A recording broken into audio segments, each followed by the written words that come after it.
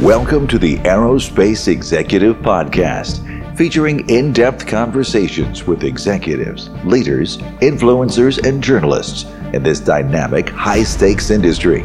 Hosted by Craig Pickett, founder of North Star Group, the boutique executive search firm for the aerospace industry. You'll learn how top aerospace executives are developing their people, competing for talent, overcoming challenges, and adjusting to industry trends to drive growth and profits. And now, let's join your host, Craig Pickett. Hey, today I'm here with Paul Lange. Paul is an accomplished aviation attorney. He began his began his legal career with the FAA as a lawyer, and now he helps businesses, aircraft operators, and companies with all their aviation needs. Paul's been in the industry and around the industry for about 30 years. Very experienced and accomplished attorney, and happy to have you on, Paul. How you doing up in Connecticut today? All right, thanks, Craig, and thanks for inviting me to speak with you today, as well as for facilitating these important industry discussions. Appreciate it. No, it's great. Thank you for making some time to be here today. So, hey, was down at Corporate Jet Investor last year, and I know you and I have talked about that conference a little bit and what's happening in the Part 135 charter industry, democratization of business jets. We've now got companies up your way like Blade Helicopter. What's got you scratching your head a little bit is people are finding innovative ways to fly and make money off of aircraft. Well, I think it's just an evolution from the days of illegal charter of lore, where FAA would look at issues that they thought were illegal charter, and some were, and some weren't. And when you move into the so-called democratization, the updated current industry models, they're all very fact-specific. They're very different, and FAA and DOT have differing jurisdiction and differing views, not unlike FAA and IRS have differing views of what commercial aviation is. So the problems are that the regs haven't caught up with a lot of the new charter by the seat business models. And there really hasn't been much in the way of guidance material, either on the part of DOT or FAA.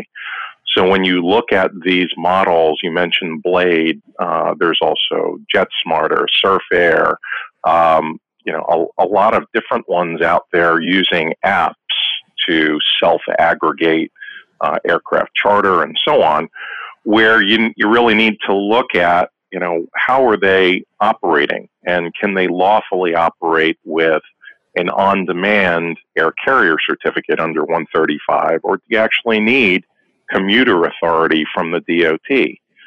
Some of them actually do need the commuter authority and get it. Others may be on the fence. And, therein lies some of the problems, some of the risks going forward. And what you worry about is unintended consequences. If you're not operating lawfully, it just affects so many things, from financing to insurance to you name it, whether there's an accident or not. Mm-hmm. Well, let's back up a little bit. You're an accomplished aviation attorney. You've been in the industry for a long time.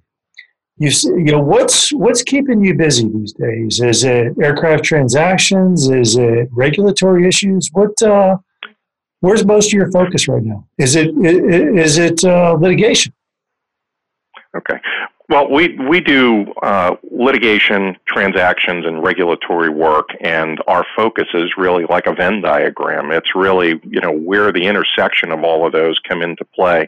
So what we are seeing a lot of, there's certainly a lot of transactions these days, and certainly leading into the end of the year, and that happens typically every year. The FAA enforcement business, in terms of total numbers, is down because of the FAA's compliance philosophy. However, the cases that they are bringing tend to be larger. So they are they're labor intensive.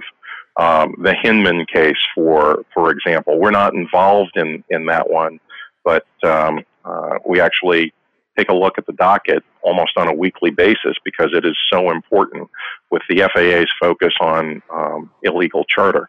So we look at that. We look at the, there's everybody and his brothers trying to set up new charter by the seat models and think they're building a better mousetrap.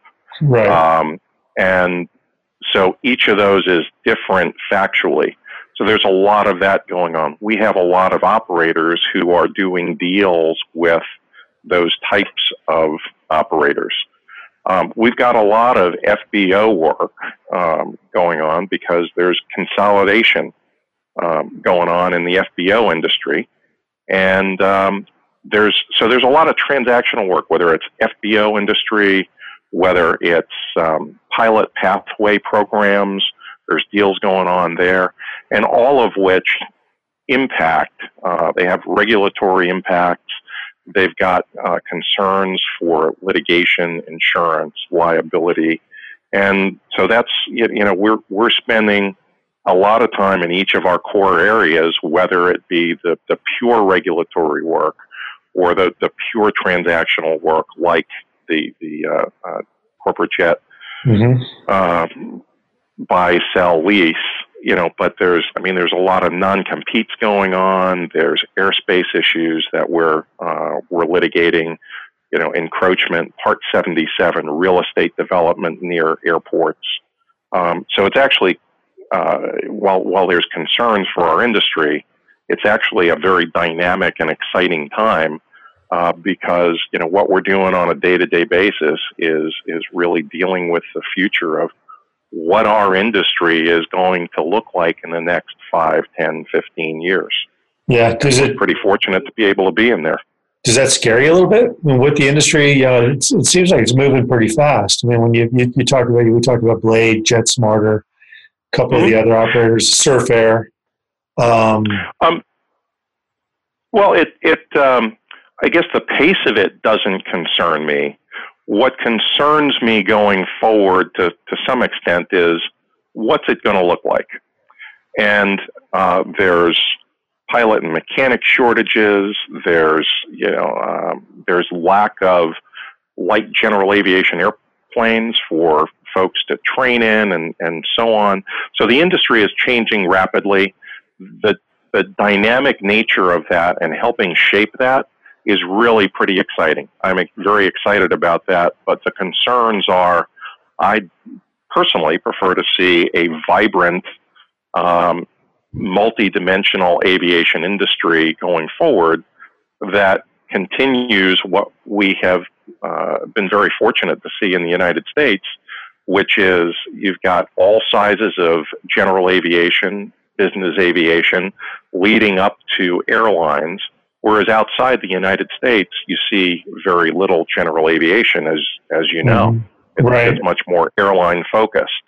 And that's my concern for the future, and hoping that there's ways to shape that through a variety of the different dynamics that you see in our industry today. Yeah, I mean, just one, you talked about kind of Europe, Asia, internationally. The FAA has a 1,500-hour rule, obviously for pilots flying 121 and 135 here in the States. But you go overseas, and you might be to 720 or 777, and the guy in the right seat is might be 300, 350 hours. Big diversity in regulations. What do you see the FAA? How is the FAA handling all that, or do they really care? I think the FAA cares a lot about that, and I think the FAA and the industry, the interests and the motivations are very consistent on both of those. I mean, I remember when that rule was working its way through Congress, and FAA in private conversations didn't like it at all. And FAA, I think, has really been sympathetic to the industry and done everything that it possibly could to try and find ways to get those numbers down. And they have found certain ways to get them down, not just with military training, but, with more formalized training along the way. So I think FAA has done a great job and been very motivated to try and get those numbers down. And I don't think that they have given up on that either. So I think there's really going to be, it's going to be interesting in the future at some point if the pilot shortage gets so bad that, there may actually need to be a legislative solution that helps fix that. I hope we don't get to that point, but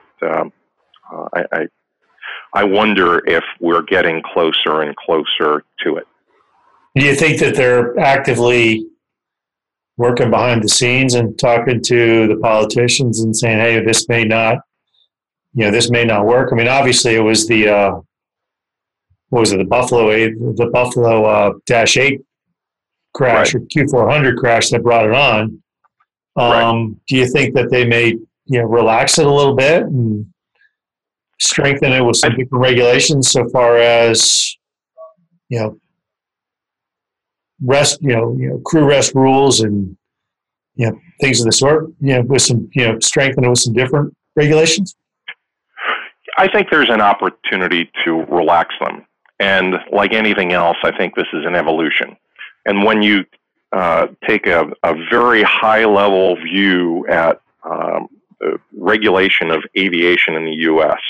and safety statistics of aviation in the U.S., you tend to see things like SMS, voluntary disclosure programs throughout, whether it's FAA operations, whether it's maintenance, right on down the line, where when you start having a lot of documented processes in place, data-driven decision-making, data-driven training, then I think you start to get to the point where if FAA is able to propose a reduction in total time, they have an evidentiary-based argument to make to Congress to meet a need of a pilot shortage. And I think that's where the opportunity is. They, quite frankly, they never had the data in the past. To some extent, in back early in my career, there were the stories of the 350 or 400 hour pilots who would then get on with a major air carrier. Few and far between, but it happened.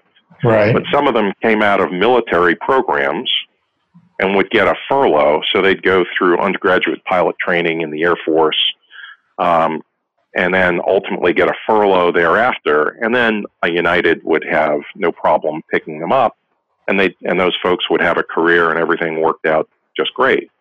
And that was the justification for the lowest numbers in the current rule. And when you move forward towards the notion of a National Aviation Academy, which has been talked about within the FAA on and off for a number of years to help alleviate the pilot shortage, doesn't seem to have had a whole lot of traction recently, but all these pilot pathway programs that are out there seem to get a favorable response from FAA to reduce the total number of pilot hours to then help with the entire process of getting someone into from 0 hours into an airliner cockpit. Right. Seat in an airliner. Well, you think of, you look at your military pilots, guys going into F-18s right now, they're coming out of undergraduate pilot training or, their primary flight. They go to, something somewhere in the middle, and then ultimately, they go to a T-45 and they're probably, getting into the cockpit of an F-18 with, under 300 hours in the airplane. And then a year later, they're, 350, 400 hours. They're a very accomplished military pilot flying a a high-speed aircraft. Is that maybe what training needs to go towards? Maybe civilian training needs to go towards is something highly structured, highly disciplined, like that type of environment? I think that's exactly where it's heading. It's not that it needs to go that way. I think that's the way it is already heading. I think, when you look back at the beginnings of Part 141 flight schools, that was the goal. I'm not sure if it necessarily achieved that goal, but you tend to see more regulation through other means. In other words, throughout the decades, insurance companies have placed requirements on pilots, particularly in the Part 91 corporate flight department world, where essentially it was, regulations, higher regulations tailored to individual flight crews, including specific type training, whether it be a flight safety or a simuflight or a simcom, but structured types of training. And that training is very much documented. It's very different than going to, at the beginning of my career, when going to the local flight school and you'd get your logbook signed off by an instructor. These things are very, very much structured. There's modules. In fact, some of the latest litigation that we've been involved with has involved looking at some of those formal training programs, and they actually match. They're organized very much the same way as military flight training. They are strikingly similar in the organizational structure of how the education proceeds. Mm-hmm. So I'm not sure that it's really a big difference where something needs to go. You look at SMS programs, the things where FAA is trying to get organizations, whether it be air carriers or, so on, to then structure their own operations in a more organized and disciplined way that is really no different than a 121 or a military organization. Sure. But you brought up a good point too. And the FAA is only one entity with a dog in the fight. You talked about insurance companies. And insurance companies may actually have higher standards than the FAA, if I heard you correctly. Yeah, they often do. And you'll see that in a lot of the crash cases, particularly mishaps involving corporate jets, when they look at it and say that we could even look at an extreme example of the Falcon 50 in Greenville, South Carolina. Oh man, yeah. Let's talk about that a little bit. Go ahead, keep going on that one. Okay. Well, I mean, you're well aware, as we all are from reading the trade press on that it was a Falcon 50 where the left seat pilot had an ATP and he had a type rating for the Falcon 50, but it was limited to second in command only in the Falcon 50, and he had other type ratings. It was I think a Learjet and I don't know which one, and a Westwind. And the right seat pilot held a private pilot certificate, and I think it was just airplane single engine and multi-engine land, did not even have an instrument rating. So, obviously, I haven't seen the insurance policy on that, but I'm pretty sure that was not one of the requirements in the insurance policy for operating that aircraft. The places where I was talking was, same types of aircraft, but where an insurance underwriter looks at what the operation that they're underwriting and says, wait a minute, the right seat pilot may be technically qualified under the regs, but doesn't have a whole lot of time in type. So we'd like an extra, 100 hours in type, or we'd like some more simulator training, or we want that first officer to have something more than a first officer type rating for that aircraft. We want a full type rating course to make us, the insurer, feel more comfortable underwriting that. And if you don't have that, until you have that, that person is not authorized to fly the aircraft, even if they happen to be an owner. Wow. So what recourse? So this airplane goes off the end of the runway. Obviously, the insurance company's not going to pay out on a lot of stuff because there's some blatant fraud involved, or if it's not fraud, it's clear violations of the policy that they wrote. But you got two passengers in the back seat who paid for the charter. They're Part 135 passengers. They're critically injured. What's their recourse? And how does a person getting on a charter jet protect himself from that type of scenario? Okay, so there are a lot of issues in there. So it's not guaranteed that the insurance company would deny coverage.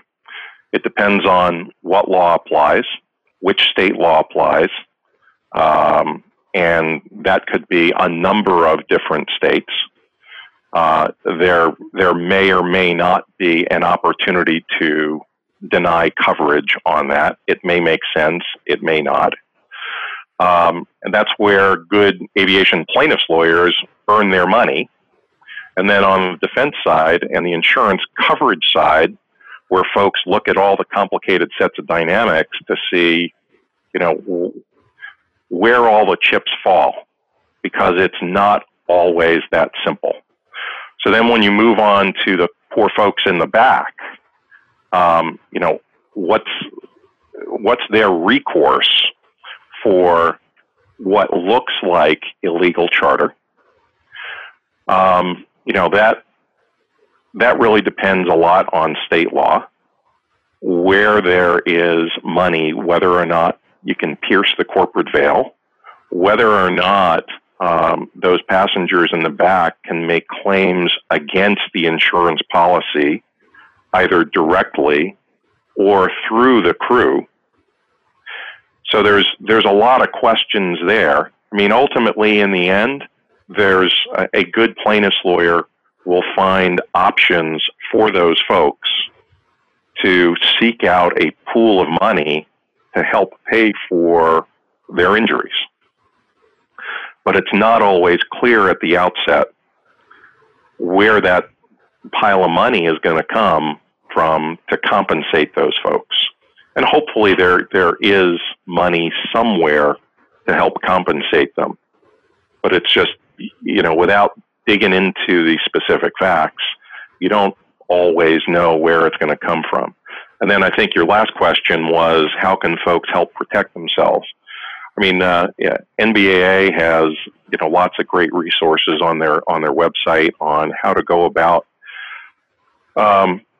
getting a charter customer can make good decisions on purchasing charter. There's Argus, there's Wyvern, so folks can look at those ratings and so on. And there's just doing business with known, respected entities that have been around in the business for a long time. Mm-hmm. I mean, it's not all that different than any other business where you want known, respected folks who've been vetted. Yeah, no doubt. I mean, eventually you ultimately get what you pay for, right? And yes, the guys fly by night may come in a little bit, come in cheaper, and then you wonder why he's so much cheaper.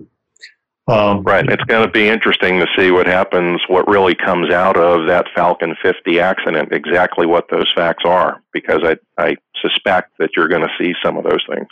You see that a lot? I mean, in your career, have you seen those types of incidents happen a lot, or are they truly the dark horse? Are they really just a one-off?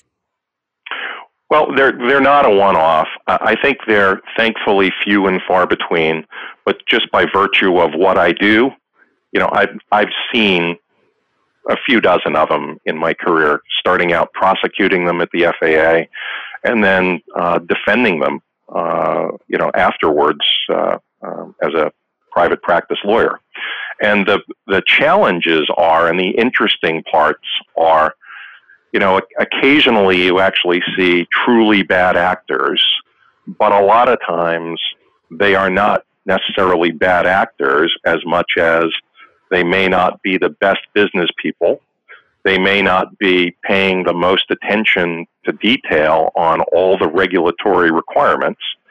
And FAA and DOT don't always provide the greatest guidance material on what their regs are. And when I was an FAA lawyer, I was taught it's not up to us, FAA, to teach the industry how to operate within the regs. It's up to the industry to learn how to do it on their own and operate safely within the regs. Gotcha. So we've seen, far too many of them over the years, but I don't want to mislead you and let you think that it's rampant out there, because it's not. So when a couple of years ago, I was talking to one of my customers, and he had a Citation Bravo, and his Bravo went AOG for whatever, and he had to be in Florida. So he called up his buddy who owned the Citation 10 in the same hangar and said, "Hey, can I borrow your Citation 10? I'll write you a check for the fuel." Legal or not? I think that's very fact specific. You're talking about 91.501, 91 subpart F, and that's time sharing, interchange. You can do joint ownership there, and those sorts of things happen. And there's ways to do it lawfully, and there's ways that are unlawful. We're going to get some more guidance on that, likely within probably the next year or two, as a result of that Hinman case in Michigan. That's all about time-sharing agreements and what you can and can't do under a time-sharing agreement. Okay. Now, the Hinman case, talk about that a little bit more. It's some folks up in Michigan, and they all created some agreements that they could use each other's airplanes. Right. It was. Yeah. In fact, it's the first time where we've actually seen FAA go after illegal charter in a U.S. district court in this way. And here, the facts of the case are there were two corporate jets owned by a subsidiary of these Hinman companies, and they had, I'm told, many timesharing agreements. The complaint lists 3 different timeshare agreements, and the specifics of the complaint are that they charged more than was allowable under subpart D of 91.501. And they didn't have a 135 certificate. So therefore, according to the government, they violated every section of Part 135 because they didn't have the air carrier certificate. They weren't lawfully operating as under a timeshare agreement. They sent invoices that exceeded what was allowable under 91.501. And as a result, FAA viewed this as an entity that they wanted to, or a situation that they wanted to make an example out of. So the complaint seeks, I believe it's $3.5 million from the Hinman companies as a result of this. And FAA is liberally making, an example out of these folks to hopefully deter others. Mm-hmm. So the ultimate thing is, if you're charting your airplane out, have a rock solid, Part 135 certificate with a DO, with a chief pilot, an agreement in place. Yeah, that's the easiest way, is to have that cover. Obviously, there's a lot of regulatory burdens that go with that. And there's nothing wrong with a valid time-sharing agreement that follows 91.501. Mm-hmm. But you got to make sure you're not engaged in illegal charter, or even close, to gray market charter, just so that you can avoid problems and scrutiny and insurance coverage problems in the event of an accident. And it doesn't have to be a catastrophic accident. It could be something as simple as what we've seen within the last year, where two airplanes on a ramp at an FBO. One wasn't chocked properly and rolls into the other one, and it costs about $1.5 million in damage to fix. That goes under a hull policy. So you want to make sure that the folks who are responsible for operating that airplane and parking it on that ramp, or operating it and using it, are properly insured under the policy. And that just goes to looking at a proper time-sharing agreement. Right. Now, with this Hinman thing, were they actively trying to, you handle this question however you want to? Do you think that was their agreements were done more out of ignorance, or were they really just trying to do the minimums that they could without the FAA, peeking under the veil? It's really hard to say, because no one except the parties in litigation have enough facts on that right now. So what's out there in the public eye is what the U.S. Attorney's Office wrote in their complaint, and the complaint alleges 3 specific sets of time-sharing agreements where there were multiple flights done on 2 different jet aircraft,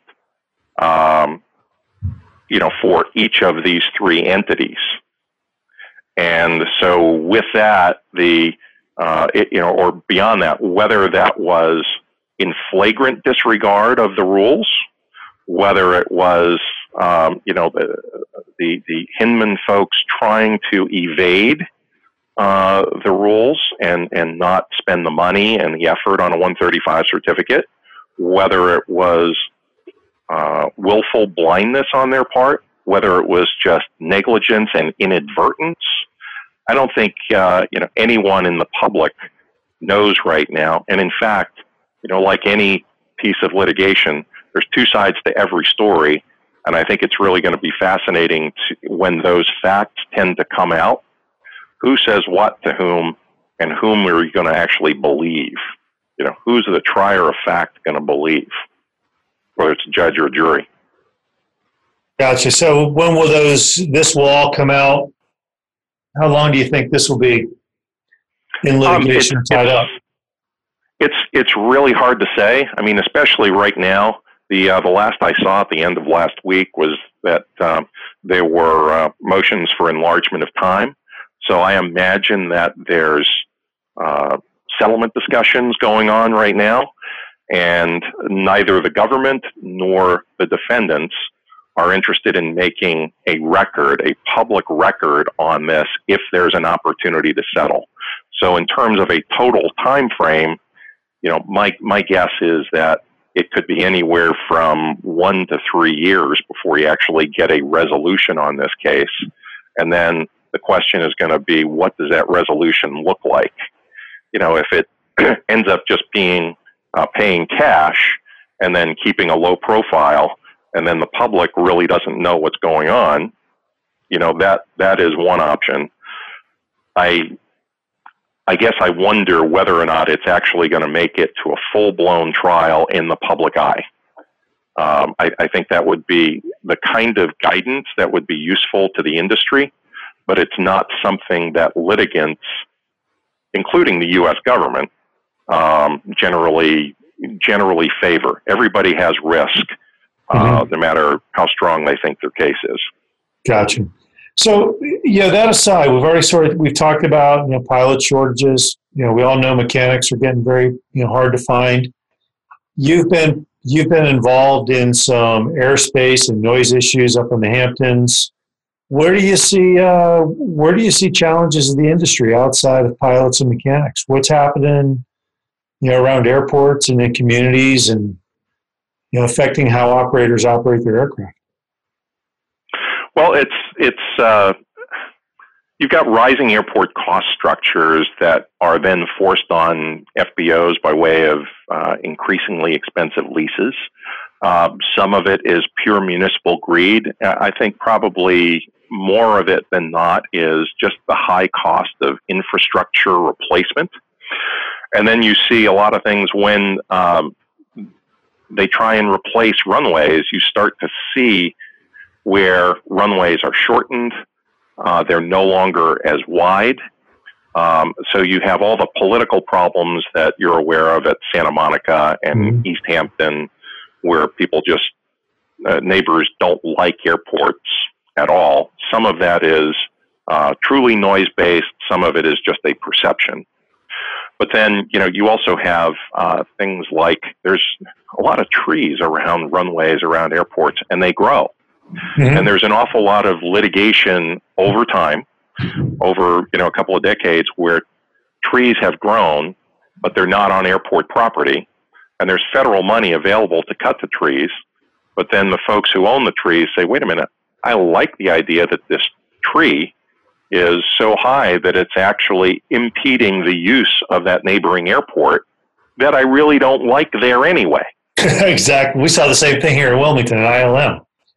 I think some folks at the south end of the airport, were furious when the feds came in and cut their trees down. Yeah, and that happens at an awful lot of airports around the country, and some of it ends up in litigation and some doesn't. But you've got those issues. You've got a lot of obstructions that threaten the instrument approach procedures. Make higher minimums, and it's just construction in the theoretical planes around the runway protection zones and things like that. And so there's airports are under attack in a lot of different ways, going forward. Right. So I think that is a major problem. All the costs where airports then, they've got an obligation under their grant assurances to seek out to make themselves as self-sustaining as possible under the rules. So to do that, then the lease rates increase to the FBOs, and then that has to trickle down to all the costs for everybody that all their customers. Right. And some of those customers are better able to absorb those increased costs. If you're looking at Globals and G650s, those increases are a much smaller percentage than they would be for a Bonanza. Correct. And therein lies some problems where it's a problem for the lower end GA, both for new pilot starts and light business aircraft, all of which contribute to the economic viability of a GA system. Well, it's just very expensive. It's very expensive to fly a 182 or a Bonanza or whatever. Well, I think it always has been, except that now it's becoming even more challenging. Right. Is Santa Monica? What's happened in Santa Monica? Is that going to be a trend, or is that something that's going to be unique to Santa Monica and perhaps East Hamptons? Well, every airport has its own political challenges. That old phrase of all politics is local. Right. And a lot of our business is smaller airports like Santa Monica, East Hampton, all over the country. And they are all challenged by the things that we have talked about here, including politics. But the specifics are, very, very, very different reasons. Obviously, Santa Monica is very, very concerning. And it's going to be, interesting to see, what happens in the relatively near future in the Court of Appeals, DC circuit there. So, I fear that it is a concern going forward that a lot of municipalities who dislike their airports will look at and have looked at Santa Monica and East Hampton as examples, and they had very different litigation profiles, but in the end, they're both being challenged, as viable airports in the foreseeable future. Yeah, well, Santa Monica, what they cut it down to what, 3,500 feet? Yeah, I believe it was 3,500. So the jets and the turboprops are effectively cut out. So your light aircraft in and out of there for at least the foreseeable future, but ultimately that could change at some point. That was the goal there. Yeah. And then East Hampton is the grant assurances run out in 2021, and then it's much harder to keep it open as an airport if the town decides to close it. After the grant assurances run out. And then the billionaires will be fighting the millionaires, or I should say, the millionaires will be fighting the billionaires about whose helicopters allowed in, right? Well, actually, one of the dynamics that I've heard is that a possibility of the folks who own those types of aircraft and those homes may then just decide to go someplace else, and they have the wherewithal and the ability. The benefit of GA is they can fly someplace else pretty easy. Right. Absolutely. So you play a pretty active role in NBAA. You're on the NATA Air Charter Committee. Are you bullish about the industry moving forward? What are your thoughts? You bullish? You bearish? How do you see things? Yeah, I'm still bullish. It's a dynamic industry with lots of changes happening. I'm just very happy to be able to be a part of it to help influence the future of our industry. I think there's lots of opportunities out there. You see the dynamics of a democratization of air charter. I mean, it's just fascinating to be part of that. And then through the NBAA Advisory Council and the NATA Air Charter Committee, I'm at the forefront of that, and that's just really neat to have somebody actually listen to me when it comes to policy as it's made. So not only is it useful to know, but to be able to make a difference is where it's pretty exciting for me. Awesome. Well, hey, look, I appreciate you coming on. Next time we do this, we're going to talk about the future with UAVs. That sounds good to me. That seems to be the thing on everybody's radar down the road. So I look forward to catching up. We'll dissect that one a little bit. But sounds good. Thanks for coming on, Paul. Appreciate it. Let's do it again soon.